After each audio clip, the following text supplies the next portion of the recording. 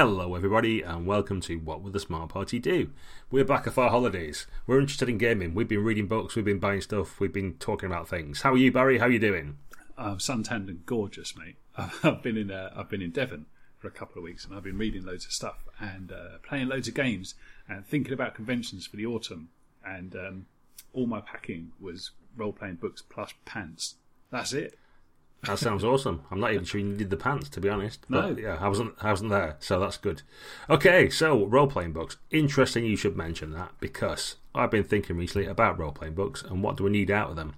Rule books are full of stuff. You've got your rules, and you've got directions on play, and you've probably got mountains of background, or maybe not. Maybe it's just a pamphlet or two sides of A4. But what do you want, is a rather broad question to get you going, Baz. What do you want from your role-playing book? What should it be delivering to you? Okay, so, yeah, good question, mate. I think, for me, given that I'm probably going to be GMing it 9 times out of 10, I think its main job is to get me excited about the game it's presenting to me so that I can then go and present it to players. And that sounds obvious, doesn't it? Sounds really, really obvious, but a lot of games fall at that hurdle for me. Yeah, well, do you think... I mean, it must be that other people, because everybody's different, want different things from their books then, but let's pick something like Legend of the Burning Sands or even Legend of the Five Rings or that kind of ilk. Mm-hmm. Massive stacks of text that come up at the front, like loads of background and history and stuff like that, which some people seem to enjoy. Now, is that getting your juices flowing? Do you want that kind of stuff first, or do you want to jump into some cool rules first, or do you just want to press about what it's about, or some character archetypes or something like that? I mean, I personally don't really get on with that like wall of text anymore. I think I used to back in the 90s. I read Earthdawn and books of a similar ilk, voraciously. Yeah. But these days, when the background chapter's kind of 60 pages, I've already lost interest. How about you? Yeah, similar. Perhaps not surprisingly. There was definitely a time when I liked to get sort of deep into my book. And, there's been a couple of game lines over the years where I've gone mad and bought every single supplement. And, you stick them together on a shelf and it'd be like 18 inches of Earthdawn, which is a good title for any podcast. And enjoyed a lot of it, but kind of read it more as a bloody challenge than actually inspiration. I'll be hard-pressed to tell you what was in those books now. And even more hard-pressed to tell you how much stuff actually came out at the table. So I think as time has gone on, what I'm after is a really good read-to-play ratio. And whereas back in the day I was probably happy to read a campaign guide for some world, thinking that I would probably mine it for some scenarios, or even if I didn't play the game as presented, maybe I'd nick something from the system, or just in case. Well, looking back 20, 30 years later, those books never really come back off the shelf, if I'm honest. So if it's like read-to-play ratio, I'm more interested in stuff that's actually going to get some action around the table, or if I just want to do a bit of design work off the back of it, maybe a bit of a hack just for my own interest, or just generate a few characters, that kind of solo fun that games still have. I'm cool with that. Yeah. I still consider that to be of some value. But the chances are these days it's not going to be from... I'll pick a modern example to go with yours, Symbaroum, which is kind of all the rage. Big Scandinavian RPG, fairly trad, big glossy book, loads of art, loads of writing, big chunk of setting, big chunk of system, big chunk of advice. Pretty trad in its outlook. I just find that kind of stuff hard work now, and I'm sure that if I sat down to play it and someone else was prepared to do the heavy lifting, I'd really enjoy the game, because I'm sure there's some great stuff in there. But it doesn't get me thinking I must get the guys together next Friday night to play it, because it looks like effort. And I'm a bit more time poor than I used to be. Yeah, I know what you're saying. So how about a nice bit of game fiction then? I'm going to take it back to the 90s. I just don't care. But at the start of Earthdawn, there was... basically a little bit of a short story about some adventurers that had gone into this care and a horror that got them and screwed them right up, and started off with something like the phrase of Lorne was an unhappy troll. Yeah. This picture of a big troll with his curled gnarled horns and this big axe in his hand and all the rest of it. And I read that little story and that got me well excited about the rest of the book, and the rest of the background arguably didn't as much. I found bits to pick out of it, but 4 or 5 pages of a cool story about a party of adventurers in that adventuring setting and what they got up to and how it all went wrong, I thought was a really good start to a role-playing book. Have you seen any of that recently? Or, as opposed to just like dry text about 1,000 years ago, the queen of this place was such a body, and elves are a bit like this. Have you actually just read a story and gone like, that's cool? That's basically an example of play, but written in a fictional form. Yeah, bits and pieces, and in funny places too. See, I like my fiction too, but I like it at quite a small scale these days. So like you, I thought the intro story in Earthdawn was probably what grabbed me, and I would still point people to that. I'm sure you can get it online because it is only a few pages long. If they wanted to know what Earthdawn was about, I'd say read that.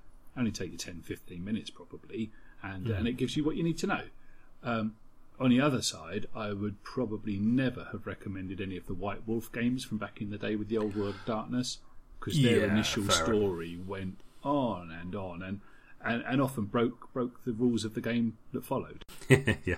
Games Workshop's novels were always classic for that, and the D&D novels were even worse. It's like the author they bought in to get the stuff done had clearly never actually encountered the game at all and just gone with the brand and, just bizarro stuff. But anyway, to answer your question directly, there's some fantastic writing in 13th Age, which doesn't have any sort of chapter openings with short stories or anything else like that.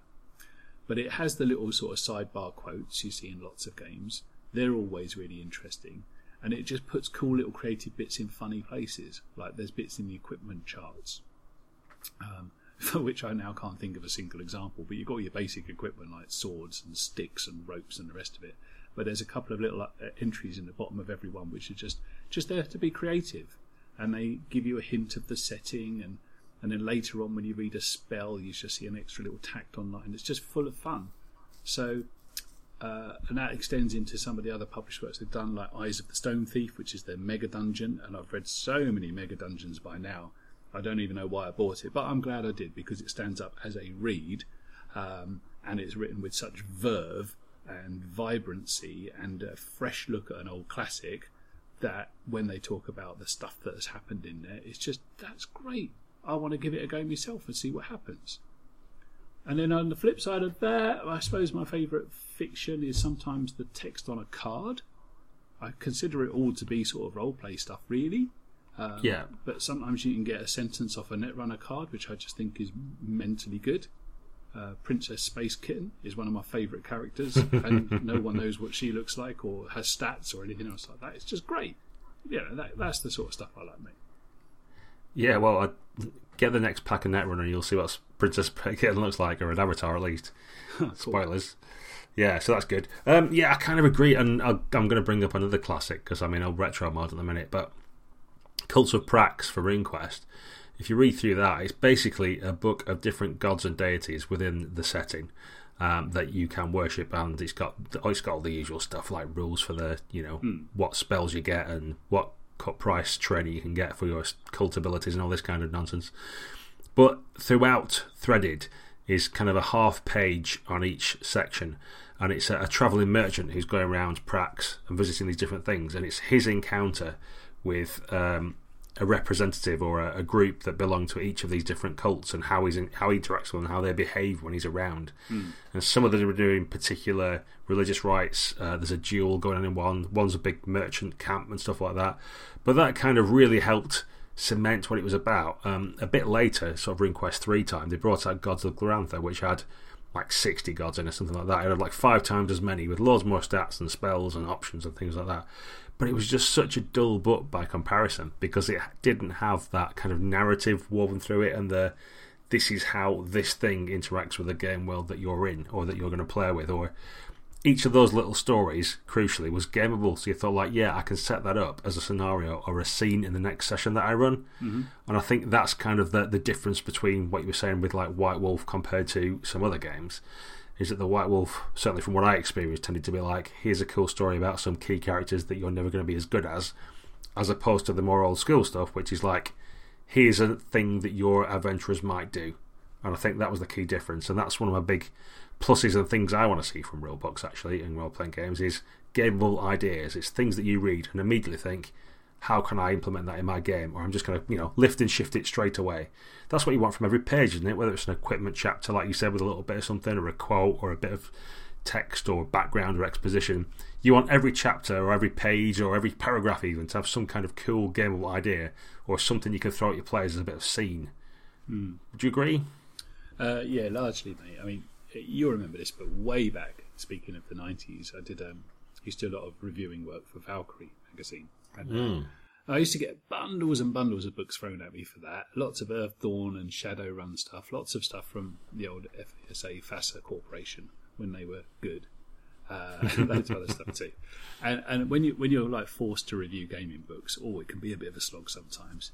First world problems, but it can be a bit of a slog. But at the end of most of that process, I always came away with my mantra was that game books should do one of two things, and best is if they can do both. And that should be either they give you really cool ideas so that you don't have to, or they do all the donkey work that's involved in preparing a game.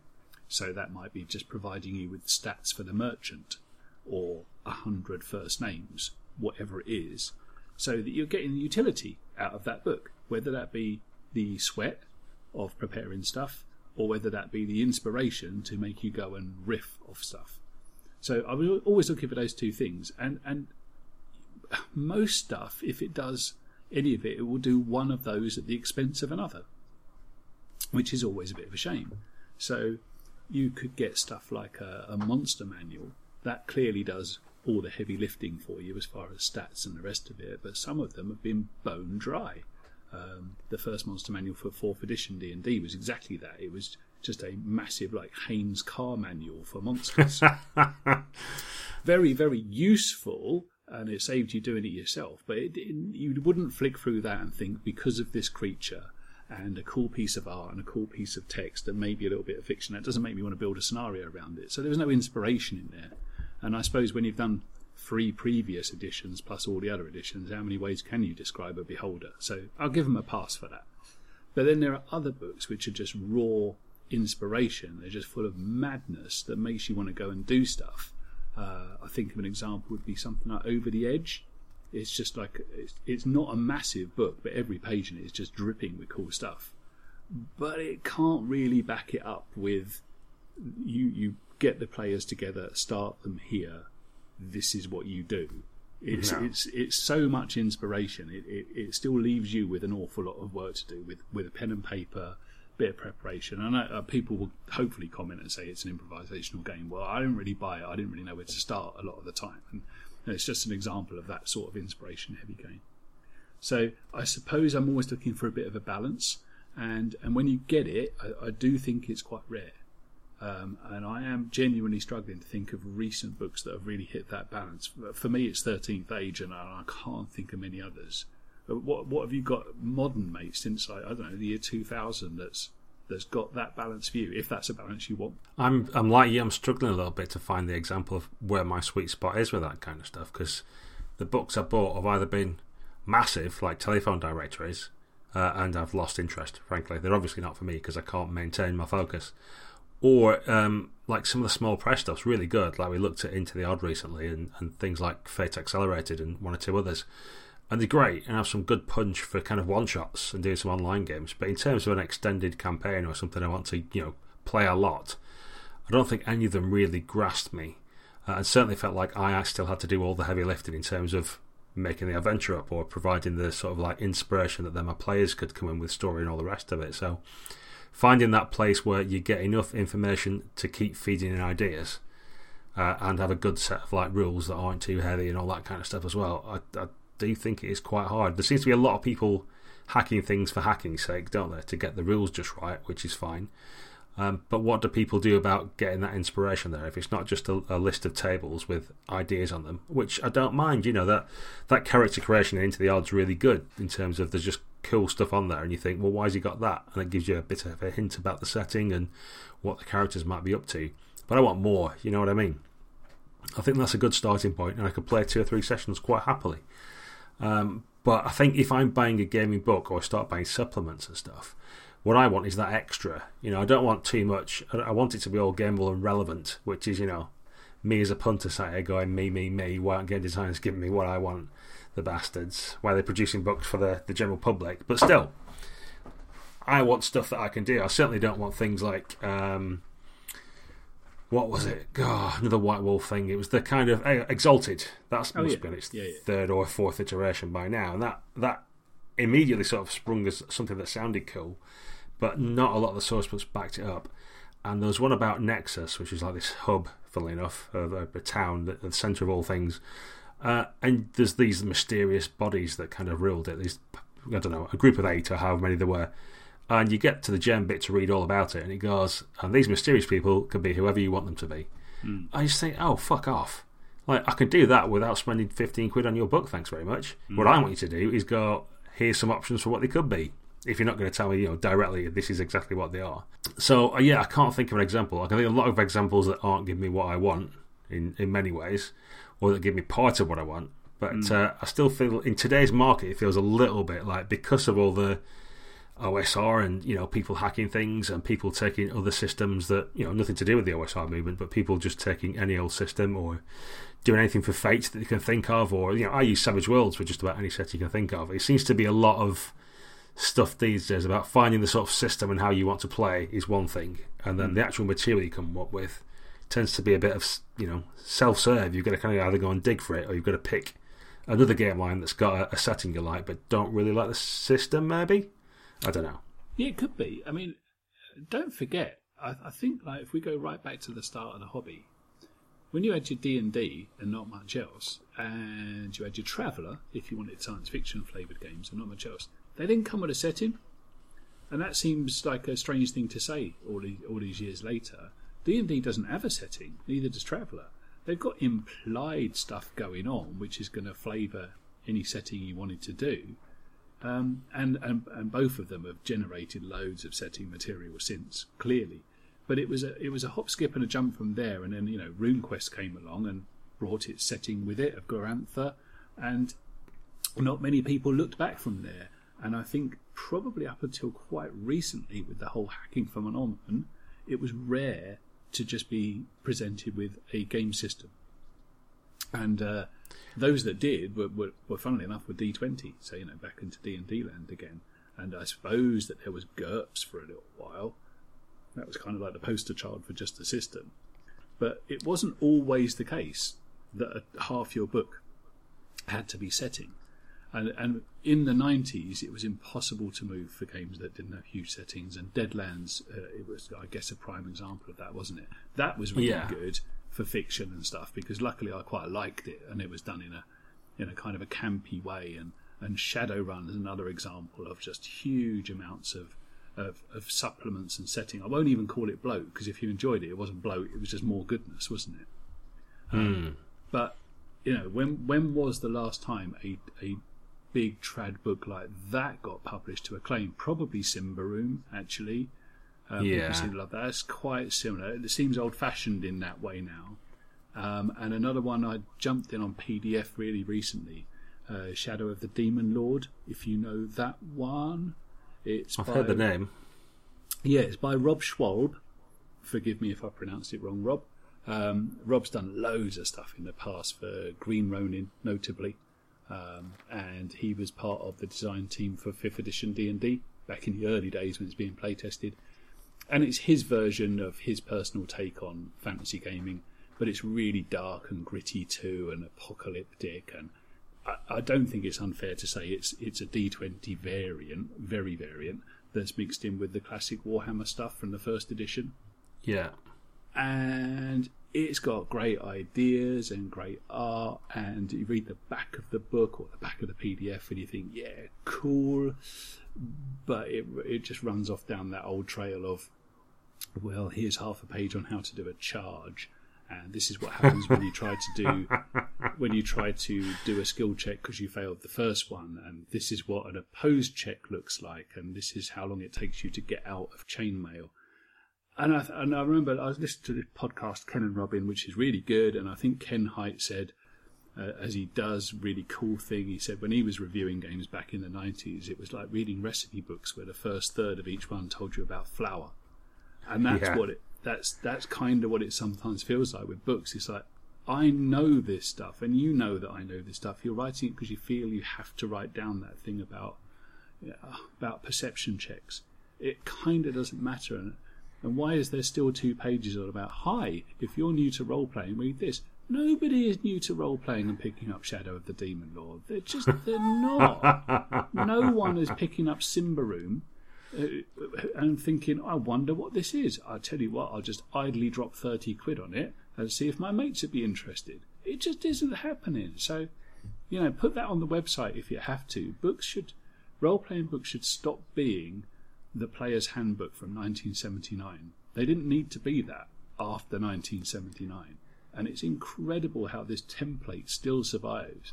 And whenever anybody tries anything different, like Big White Book Nobilis, which was square, or White Hack, which doesn't have any art in it, people go mad. It's like someone's trampling on their hobby. So get with the program. Try something different. Yeah, quite. Well, to go back a little way, like Traveller, when it first started, that you mentioned and said it didn't have a setting, I didn't know what to do with it.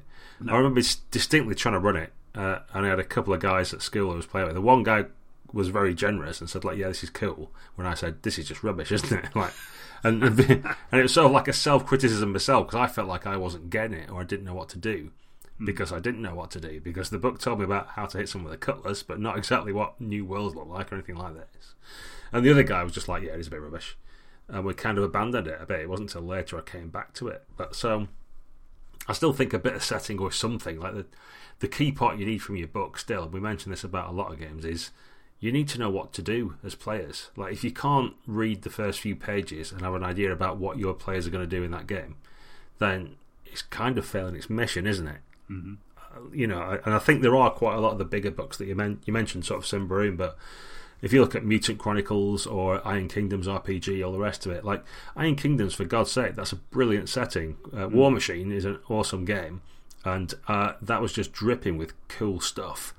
And then they made a really boring role-playing game out of it, and I don't know how they managed it, because they just had this amazing setting, tons of gorgeous art, a great wealth of background already piled up, this massive conflict going on, warjacks, for God's sake, and somehow they made a really boring book out of it, and I don't know how they managed it. So I think people still do feel this need to write massive settings or loads of stuff, thinking that's what people want in terms of page count. I don't know, I think really for me it comes down to content again. You can write a 400-page book if you want, if those 400 pages all have cool ideas on them, or adding something, or maybe modular, see how you can read a little bit of a section at a time and don't have to read lots of it. But the worry is, when you get a big fat book of that nature, is that you might be missing something. You can't help thinking, if you start skipping through pages, there'll be some crucial details or some insider knowledge or something like foreshadowing or something setting you for later that you've just missed because you've skipped past.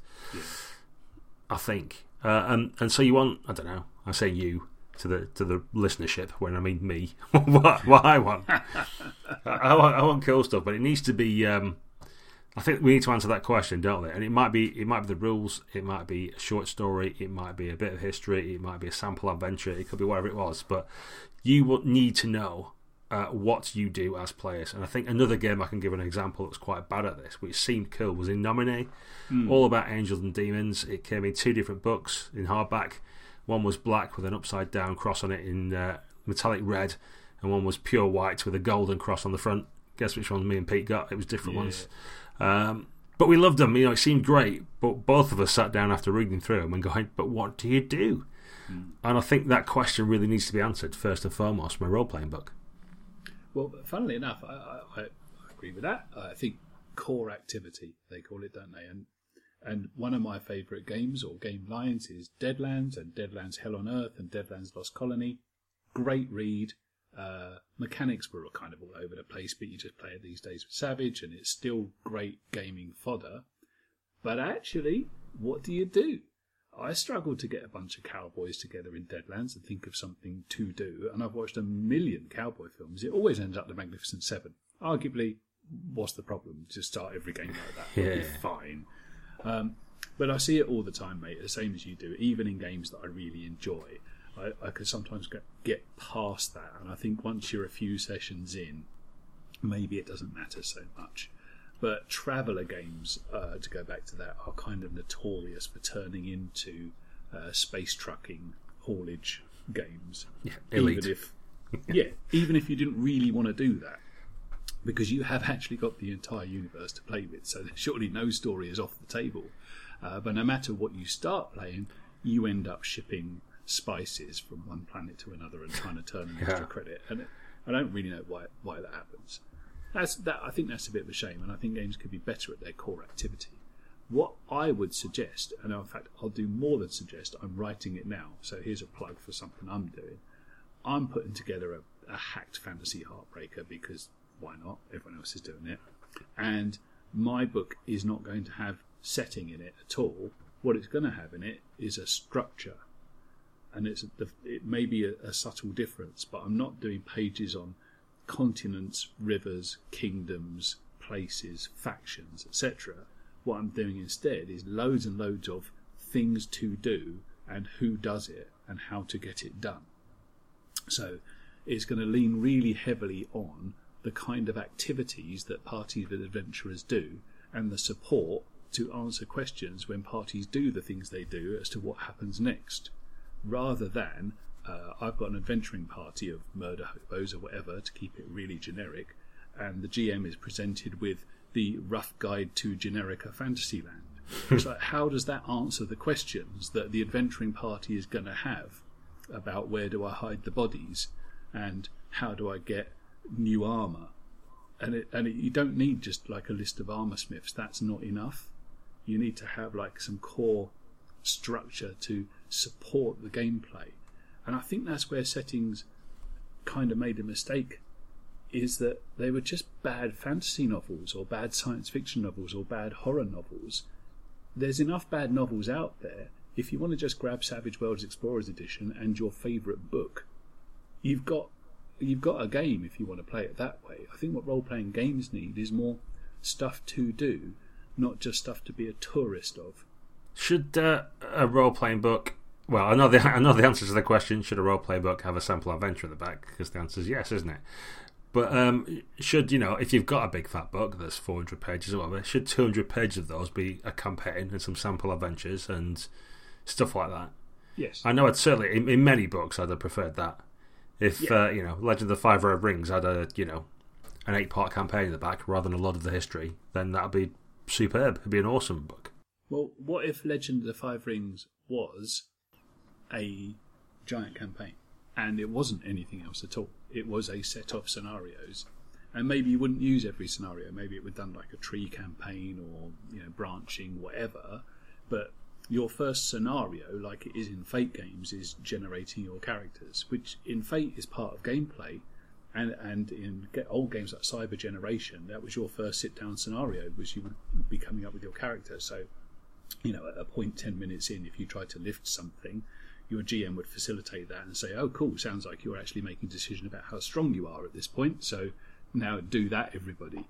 So you could do that, but in Legend of the Five Rings you could just forget, okay everybody, I want to GM Legend of the Five Rings, I'll be back in a couple of weeks when I've read it, right? That's the first thing. And then you might not read it all, and you'll probably go on the internet and ask for a bit of advice. Then you're looking for some adventure or some adventure ideas. Then you've got to get everybody together and help them do their characters. And you might get some ideas out of that and say, well, let's start properly next week or the week after, once I've thought about your backgrounds. And then, you, as a GM, you're left flicking through a 300-page glossy book with a notebook in your other hand, thinking, I'm going to jot down some stuff as it appeals to me. That seems like a really inefficient way to get gaming going. It's like the worst plan ever for playing a game, and no wonder people pick up board games and play like Pandemic Legacy for 6 months, because they're not lazy, but they just want to get some gaming in. Yeah. It's an enormous effort, and I think the hobby has got to such a mature state now that sometimes people still buy into this. And your Vampire 20th year anniversary edition is now 500 pages long or something like that. Certainly the major one was. It's like, couldn't you, after 20 years, distill it and get it down to like half the size it was? Because now you can edit it and make it a remix and make it really pop. But no, people still want to have these things on their shelves.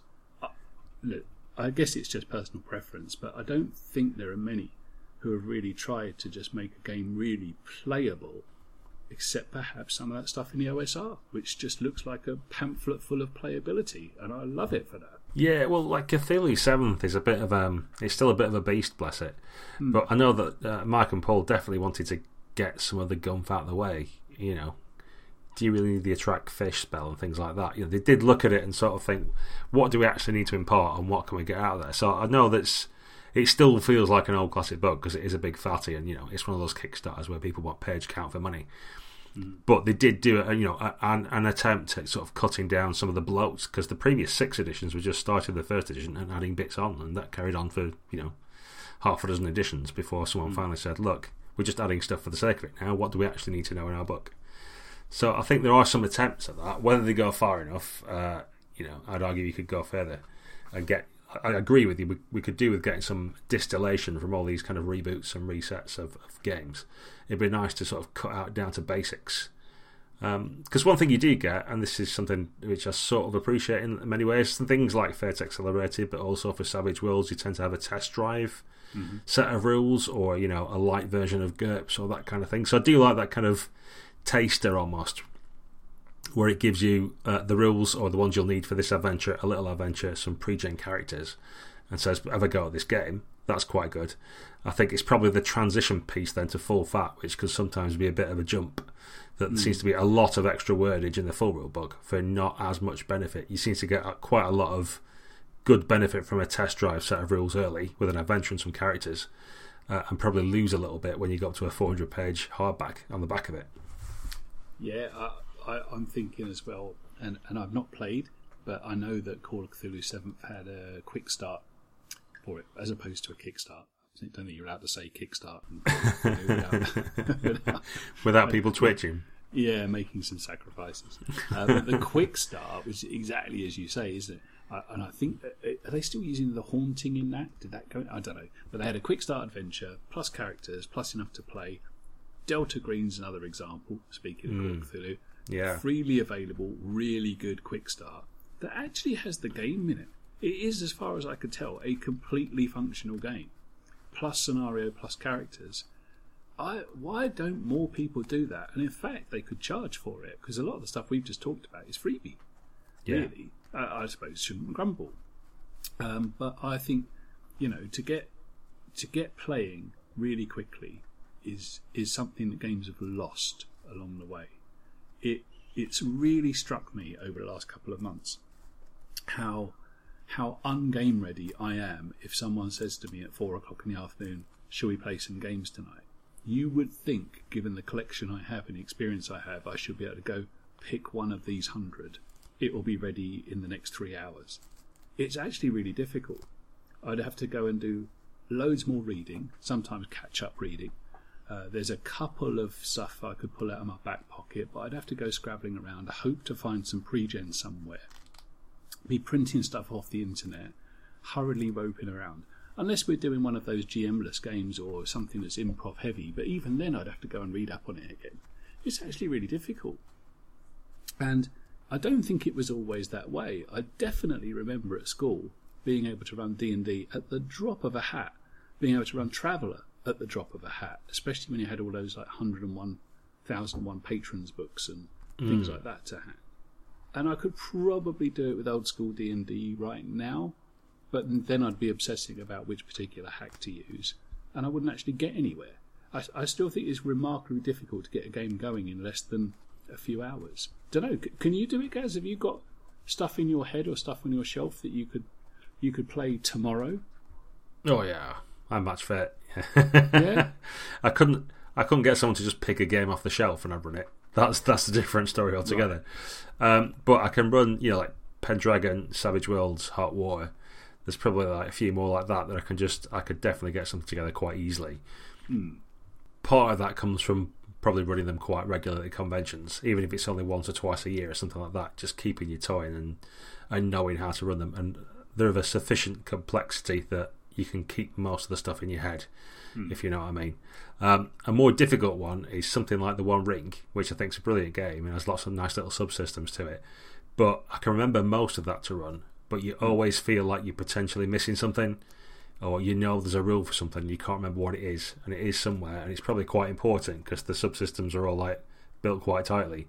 So if you're missing out hazards, for example, in journeys, then you're missing a big part of it. You need to know how they work and that sort of thing. So I think I've narrowed it down to a few games which I'm good at, and then others which I would, like you say, I need to do some proper research. And it'd probably more be me worrying about not doing it right, or not presenting the game as it's supposed to be, rather than it being a bad session necessarily. But yeah, it depends on the complexity of the game, I think, a little bit as well, and what bells and whistles you want to include. Because a lot of people seem perfectly happy just playing a game and getting a rough flavour of it, to be honest, from what I've experienced at conventions. But perhaps then, to sort of bring it back to the initial question about what do you want from your gaming book, should there be then an adequate summary, bullet point list, cheat sheet, something like that, so you could, on a page of A4, you've basically got all the bits you need to know, so that when you get asked questions about how do I shoot more than one person at once, or can I give my friend an assist on this, you've just got it to hand. You don't need to dig through pages to find it. Yeah. Well, I mean, in my ever-growing list of where role-playing went wrong, I've got on there when people decided that GM screens were a bad idea. I have some sympathy for that view. I get it, but you can still get all the benefits of a GM screen by physically laying it down on the table, putting your notes on top of it. It really wasn't that difficult, I get the idea that a barrier between you and the players is not always conducive to good gaming, and fine. But it's like games stopped doing GM screen, and they also stopped putting together like those handy reference tables that you actually bloody need to play. Yeah. And it wasn't always good. This isn't a case of back in the day it was brilliant and now it's rubbish. Far from it. I played Red Box Basic D&D last week for the first time in absolutely ages. A game I thought I had completely internalised. Plenty of charts, stuff like that. It's a 64-page book. It's got everything in it. Monsters, characters, all of that stuff. And people always bang on about how easy it is and intuitive and really good processes, and just follow the charts and you'll get a game. It's all over the bloody place. You have a monster stat in one place, which is probably fair enough, but then you have the attack chart in a different place, you have the spells in another place, you have all of the stats in a different place. I ended up putting like 3 fingers in the rulebook at various points and was constantly flipping backwards and forwards between them. It was a pig to reference. And one of the first things I do with any game now is open up a Google Doc and start making notes. Yeah. And kind of building my own little cheat sheet of a game. And this is nonsense. This is another barrier to play, because if you've got to study your 300-page book before you can even put together a character, let alone run it, do we have to do homework on stuff before we can have our entertainment? That's like reading Wikipedia before you watch the film to find out how it was all constructed and what they did first. That's the wrong way, isn't it? Yeah. So I agree, mate. Get to the entertainment. And pull together really good things. What Basic D&D does have is little 6 steps for building your character, and I kept going back to that. So that's all on one page. If you're going to get to the crunchy bit of a game, and there's usually going to be fighting, isn't it? But it could be Ars Magica, so it could be maybe putting together spells, and have that handy, because people often talk about rule books, but rule books don't often go to the gaming table, in my experience. They stay on the shelf at home. You bring your notes, your dice, your characters, your scenario bits and pieces, and you used to bring a GM screen. I don't really bring that big book to a game. People always say these things should be indexed so you can look stuff up. In all my decades of playing games at conventions, I don't think I've ever seen anyone look up a rule, apart from one particularly bad werewolf game, which we won't talk about. But people don't There's a lot do looking, that. yeah. Do you do that, mate? Do you bring your copy of Hot War to the table and reference it?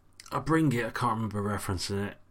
The one I have done probably is Savage Worlds. They do like a Explorers edition, so it's like a little A5 journal size, which is nice. So there's the occasional thing about, I don't really use fear rules necessarily that much, but every now and again it turns up in a game and I need to remember what to do. Well, more importantly, it's because there's a chart on the table and I haven't memorised the 20 entries, so I need that chart and that sort of thing. But as you say, that could be a GM insert for your GM screen or something like that, which is a good thing that Pinnacle do actually with all their games. They charge you some money for it, obviously, but they do GM inserts because they've got that PVC screen that you can slot your pages into rather than just being a printed bit of cardboard. And they'll do for that game, the inserts, they'll have some nice art on them, and they'll have the relevant tables for that particular setting. It's a bit kind of redundant for a lot of it because you get the same tables you get in all the settings.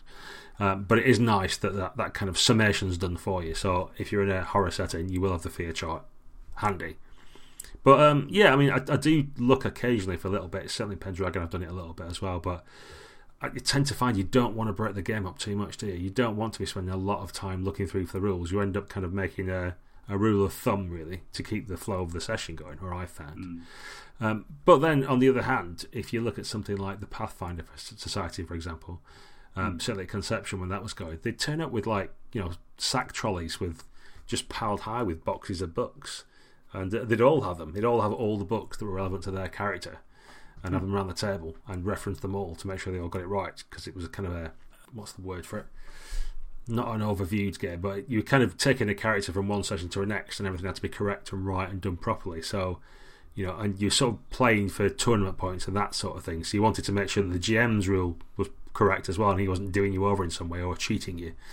So I suppose it depends how seriously you take your rules and the format you're playing. But yeah, for most, like for the big book games, I just look at a 400-page book and think, I'm not carrying that around a convention. You can sit down.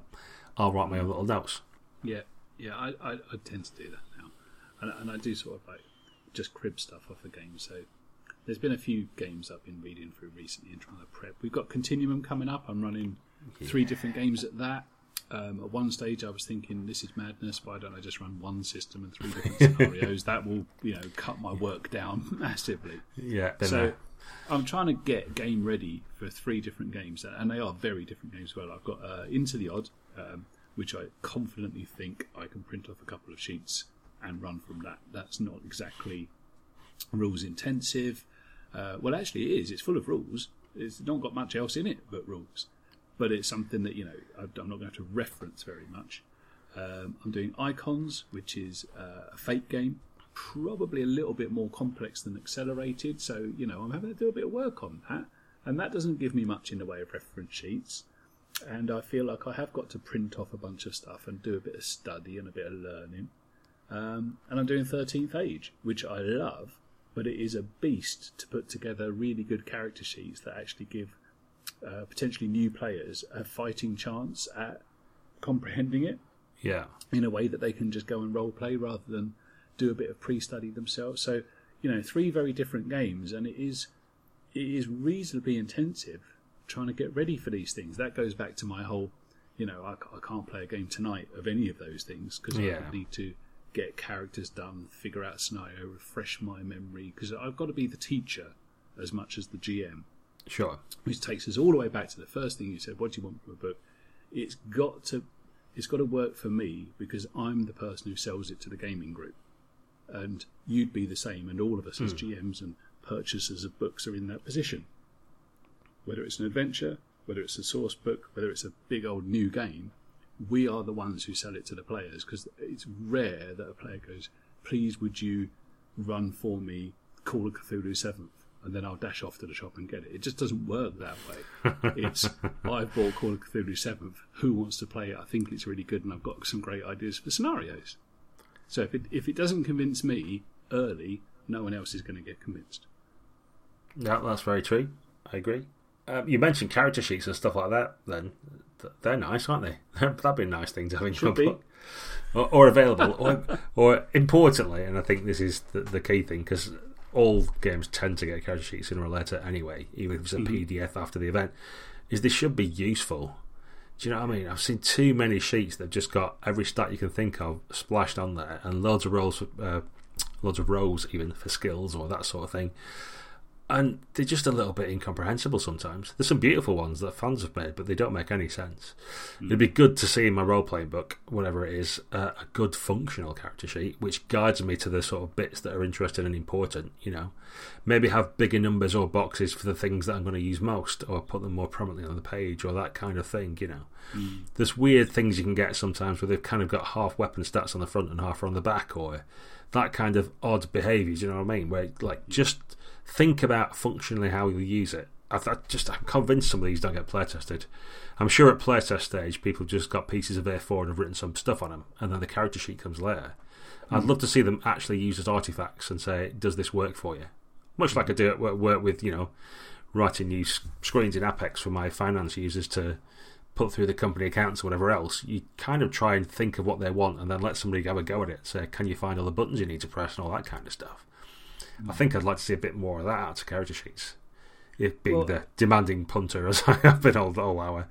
Yeah, but you've got every right to be, because I think that's fine. I mean, role-playing books are money, and they need to be good, and they certainly need to have more of a balance, I think, of utility and aesthetic and all of that kind of stuff, because they are trying to serve an awful lot of different masters. They're trying to instruct people on how to play the game. They're trying to be inspirational at the same time, and they're trying to be a reference work, which is 3 very distinct skills from any work of art, and I do get that. But we've been trying for a very, very long time with gaming books, and actually the technology of a book released last week looks kind of similar to how it was in the late 70s. So I don't think it's moved that far forward. And character sheets is, as you say, a prime example, because I think the error that's often made is that they're set up as worksheets. So they're full of the calculations that you need to reach a number. But at the table, you just need to know the final number. 3rd edition D&D, the D20 game, it was a killer for that, because you had to work out what your various armor classes were, whether you were flat-footed or just to be, just to get touched. And they were all worked out slightly differently, but every character sheet had all the little boxes, and then a plus symbol, and then another box, and then an equals, and then a big box at the end. Just give me the big box. Yeah. Because that's all you need. Quite. Yeah.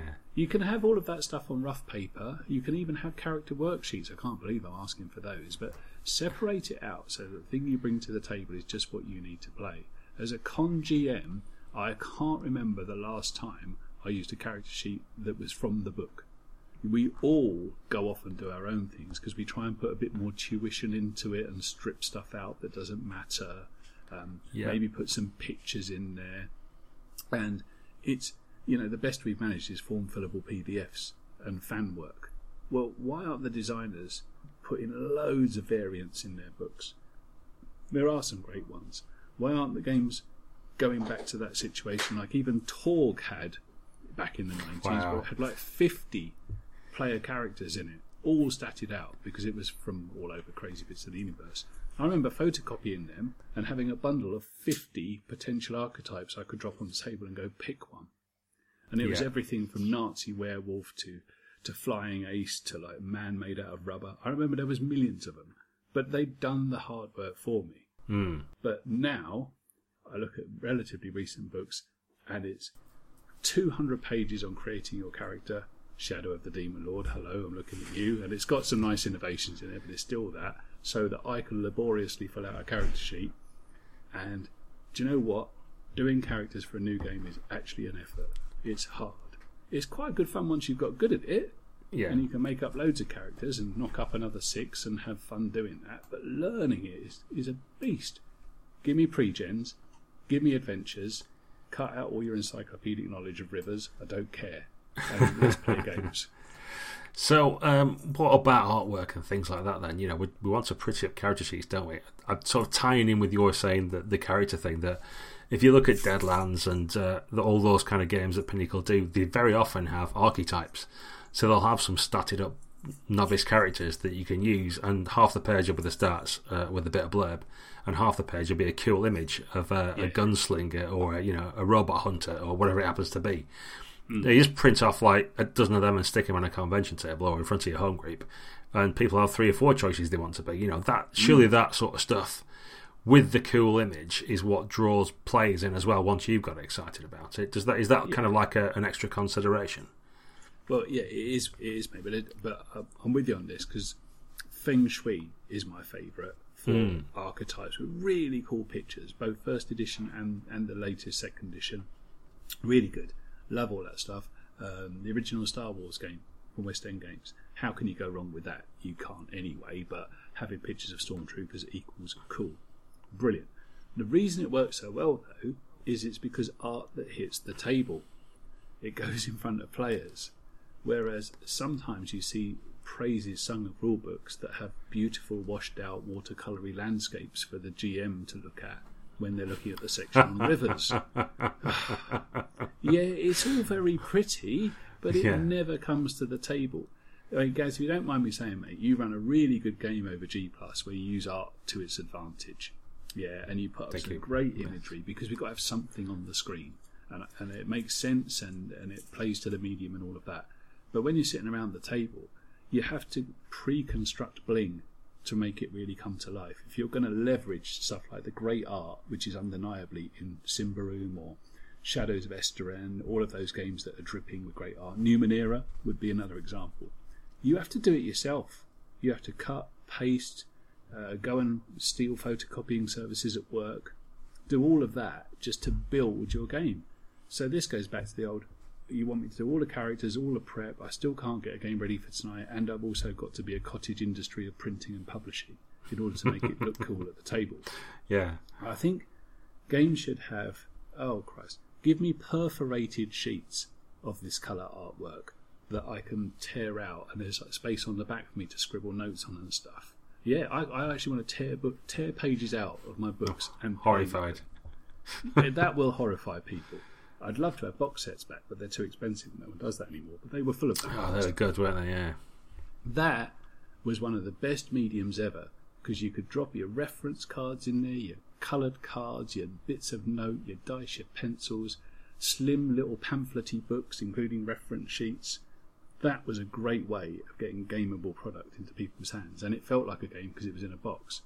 But now, and no one else will be able to see this, I'm idly waving Hackmaster Basic at Gaz, which I'm flogging on eBay, because this basic game is 191 pages of close marked text and character sheets, and this is the basic game. Enough. I've had enough. I don't want it anymore. Too much game for your book there. Yeah, no, I agree. I think there are some people who are doing little packs like that, certainly in the scenarios or the test drives or whatever, and they give you little things you can print off. But I would like to see more of it. You know, I think we've got an advantage now as an industry that we've got PDFs freely available on the internet. Or, you know, the cost to deliver to your customer is pretty small, and people will pay small amounts of money to get some decent content. So if you've got a big adventure pack for, I don't know, Beyond the Mountains of Madness or something of that nature, and you just wanted to get hold of some good forms for, I don't know, life insurance before you fly off onto the Antarctic, and some badges for things or whatever, you know, just cool little stuff, and a journal you're going to find in the first abandoned tent you get to of a long lost camp and that kind of thing. You could knock some of that stuff up and then offer it to your GMs, because the players won't buy anything, but you can offer it to your GMs, you know, at small amounts of money, because you've already done all the work. It'll be in your main book, but make it in a medium which then they can print off at home and stick in front of people's noses if they want to. I think that's an awesome opportunity, and I'd like to see more people take advantage of it, to be honest. Yeah, I would too. I mean, I think games publishers, they still, some are really good. Pelgrane Press, they do a really good job with resources. When you go to their website, there's loads of stuff you can get. To be fair, 13th Age is dripping with pre-gen characters and fan stuff, and they're kind of generous to their fans too. They let it happen. Stuff like Wizards of the Coast, still not great at giving you the tools you need to play D&D. They've been better in the past, they've been worse, it's still not quite got there. If I wanted to really have a one-shot solution to a game of D&D tonight, I would probably pick up the Pathfinder beginner box. That's a really good one. It's got tokens in it, it's got flip mats in it, it's got scenario that you can kind of read 2 minutes before you run it. It's all in magazine format. It's got colourful stuff that people see. It's a great box. The wizard stuff, there is content. You can go and dig out adventures. You can now get characters off of that website fairly readily, but it's still not terrific. And they're supposed to be the flagship of this kind of stuff. I would, if I were in game publishing, I think I would have to put as much effort into making my game playable as I would publishable, if that makes sense. And I think there are still an awful lot of people punting out product because they know it's going to be read rather than played. Yeah, they've fallen perhaps for me, and it's all personal, like everything we say. It's just our opinion, isn't it? But my opinion is, I want a game in my role playing game. Give me something to play. I think what I'd like to see, another thing, is a good antagonist. I'd like, Would you? yeah. Like in your basic book, even if you've not got an adventure, or especially if you do have an evil villain or the vampire lord or just someone, an old employer, whatever it happens to be, some antagonist with his group of cronies and a plan for why he's upset with the players, or not necessarily the players, the characters. Sorry, but some setup as to who this guy is, why there might be antagonism, and what sort of things he'll start doing in an escalating fashion, as kind of a seed, and then a sample adventure, and then you've got a good starting point for some adventures and making it personal for the players as well. I think something like that, that's like a half-baked adventure, if you know what I mean, or something of that nature. Maybe something that gets you, gives you the inspiration to start with, and gives you some setup, and gives you a good idea where to start from if you're new to all this, or you're kind of struggling to think in this particular setting, what do I do? But then gives you a bit of freedom as well to kind of flesh it out or add your own stuff in and that kind of thing.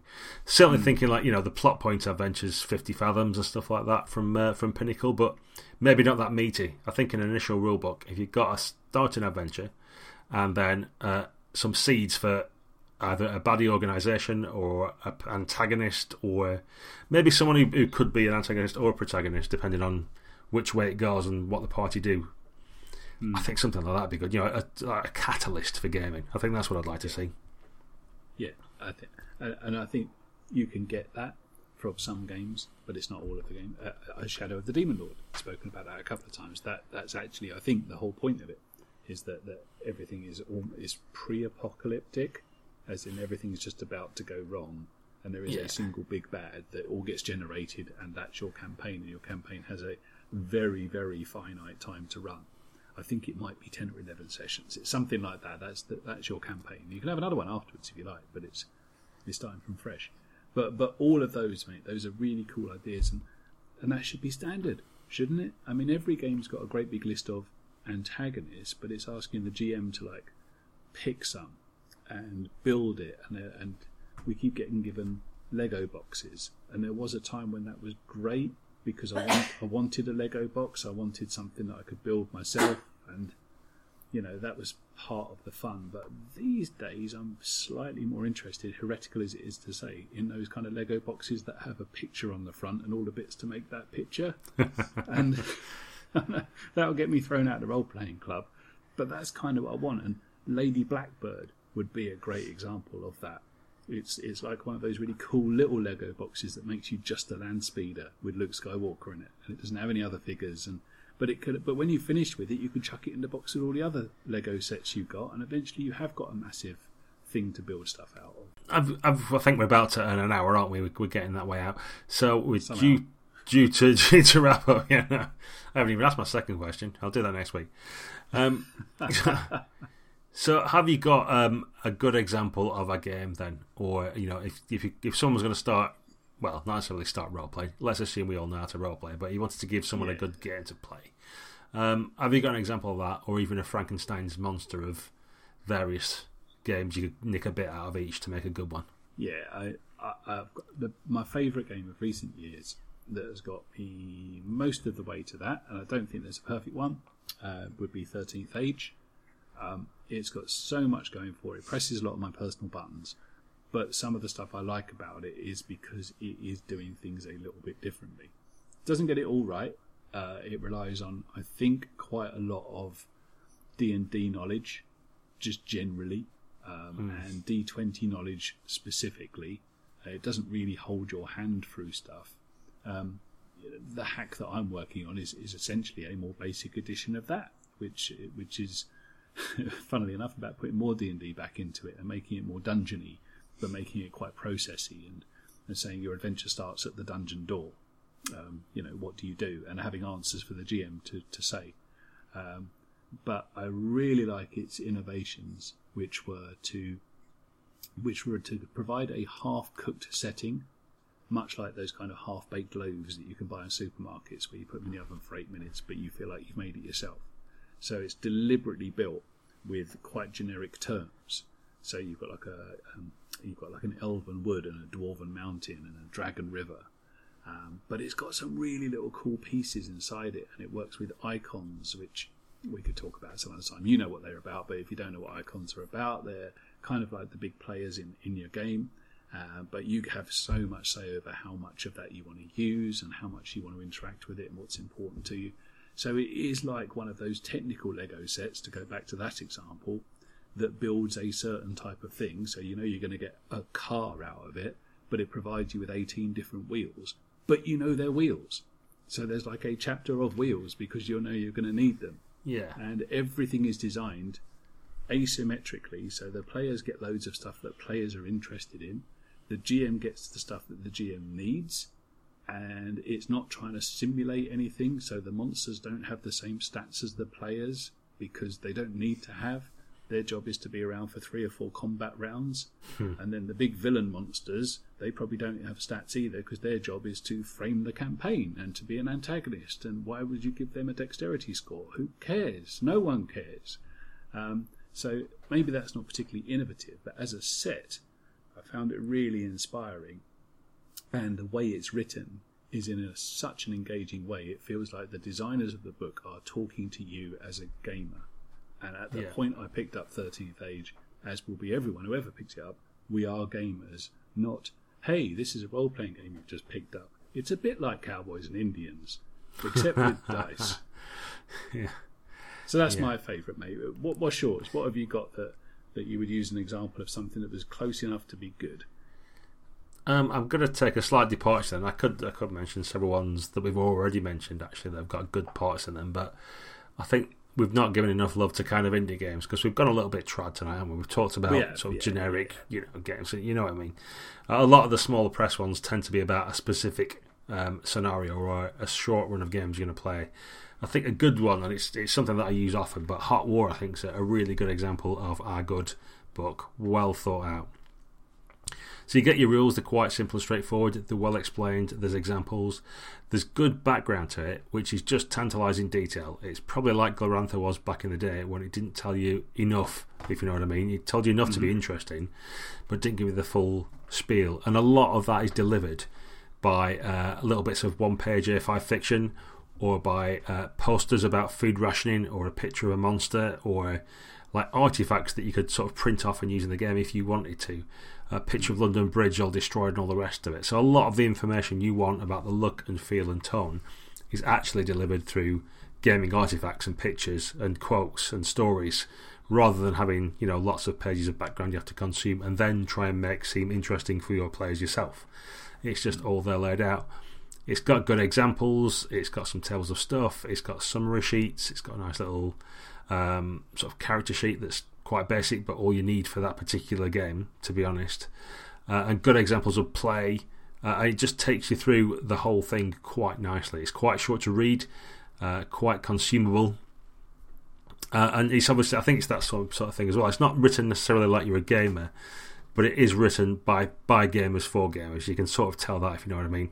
It feels a little bit like my Golf that I've got, my car, because that's Volkswagens are basically cars for drivers. You're sitting there and it feels like someone else who drives cars has made this car because they know what they want out of it and delivered that to you. And that's how Hot War feels for me. It's a little bit unusual in that what background there is really isn't the main story. The story comes from what agendas your players have and them resolving them. But it gives you the right amount of detail for what you want to do, and really clearly and wonderfully explains the rules and has the right level of examples and detail about them as well, and supporting kind of handouts and other things to sort of really make it shine. So that's probably my example of a really good, neat game that you can get into. Cool. Okay, right. Well, there's a couple of examples. I think you're right, mate. There's, we've had a bit of. Well, I've had a bit of a moan. We're old now. Yeah. That's what we do. I don't want to be super down. It's just that it's every time we see another piece of roleplay landfill hit drive through, my heart sinks a little bit, especially when I see people applaud it for being 400 pages and full of art. Yeah, that's nice. I'm mostly upset. I'm mostly upset because I buy it. Well, I know. It's literal landfill in some cases, yeah. But there's some amazing stuff happening with formatting out there and trying to get games delivered in a more utility based way, more inspirational stuff. I think it's happening in the story games world and has been for ages. I think it's happening in the new OSR movement and has been for ages because they didn't need to restate the rules again, which was one of the points of it. So it's that big middle ground that I think we've been attacking a little bit today, really. But perhaps, the other parts of the hobby are kind of crowding it out now. It's you don't necessarily see it getting the publicity that it needs at cons and so on. It's the mainstream games are still playing it safe, perhaps, and I think perhaps that's maybe mainstream's job. But given that the size of the hobby is what it is there any room for mainstream left in it? I'd argue that that kind of diversity and variety and trying new ideas could still happen, and it saddens me a little bit to see conservative takes on things. Boom. Yeah, I guess you're always going to get that, but that's just two old men's opinions sat in their respective homes. What about you out there, listeners? What do you want from your role-playing books? Have you got good examples? Could you make your own as a Frankenstein monster from various different books? Have you written your own? What do you want that's still missing from your role-playing games? Do let us know. Join us on the UK RPG forums. Speak to us on G+, or Facebook, or wherever else you can find us. We're always keen to hear your input and your questions and queries. And for tonight, that's all from me. And that's all from me. Thanks, everybody. Bye-bye.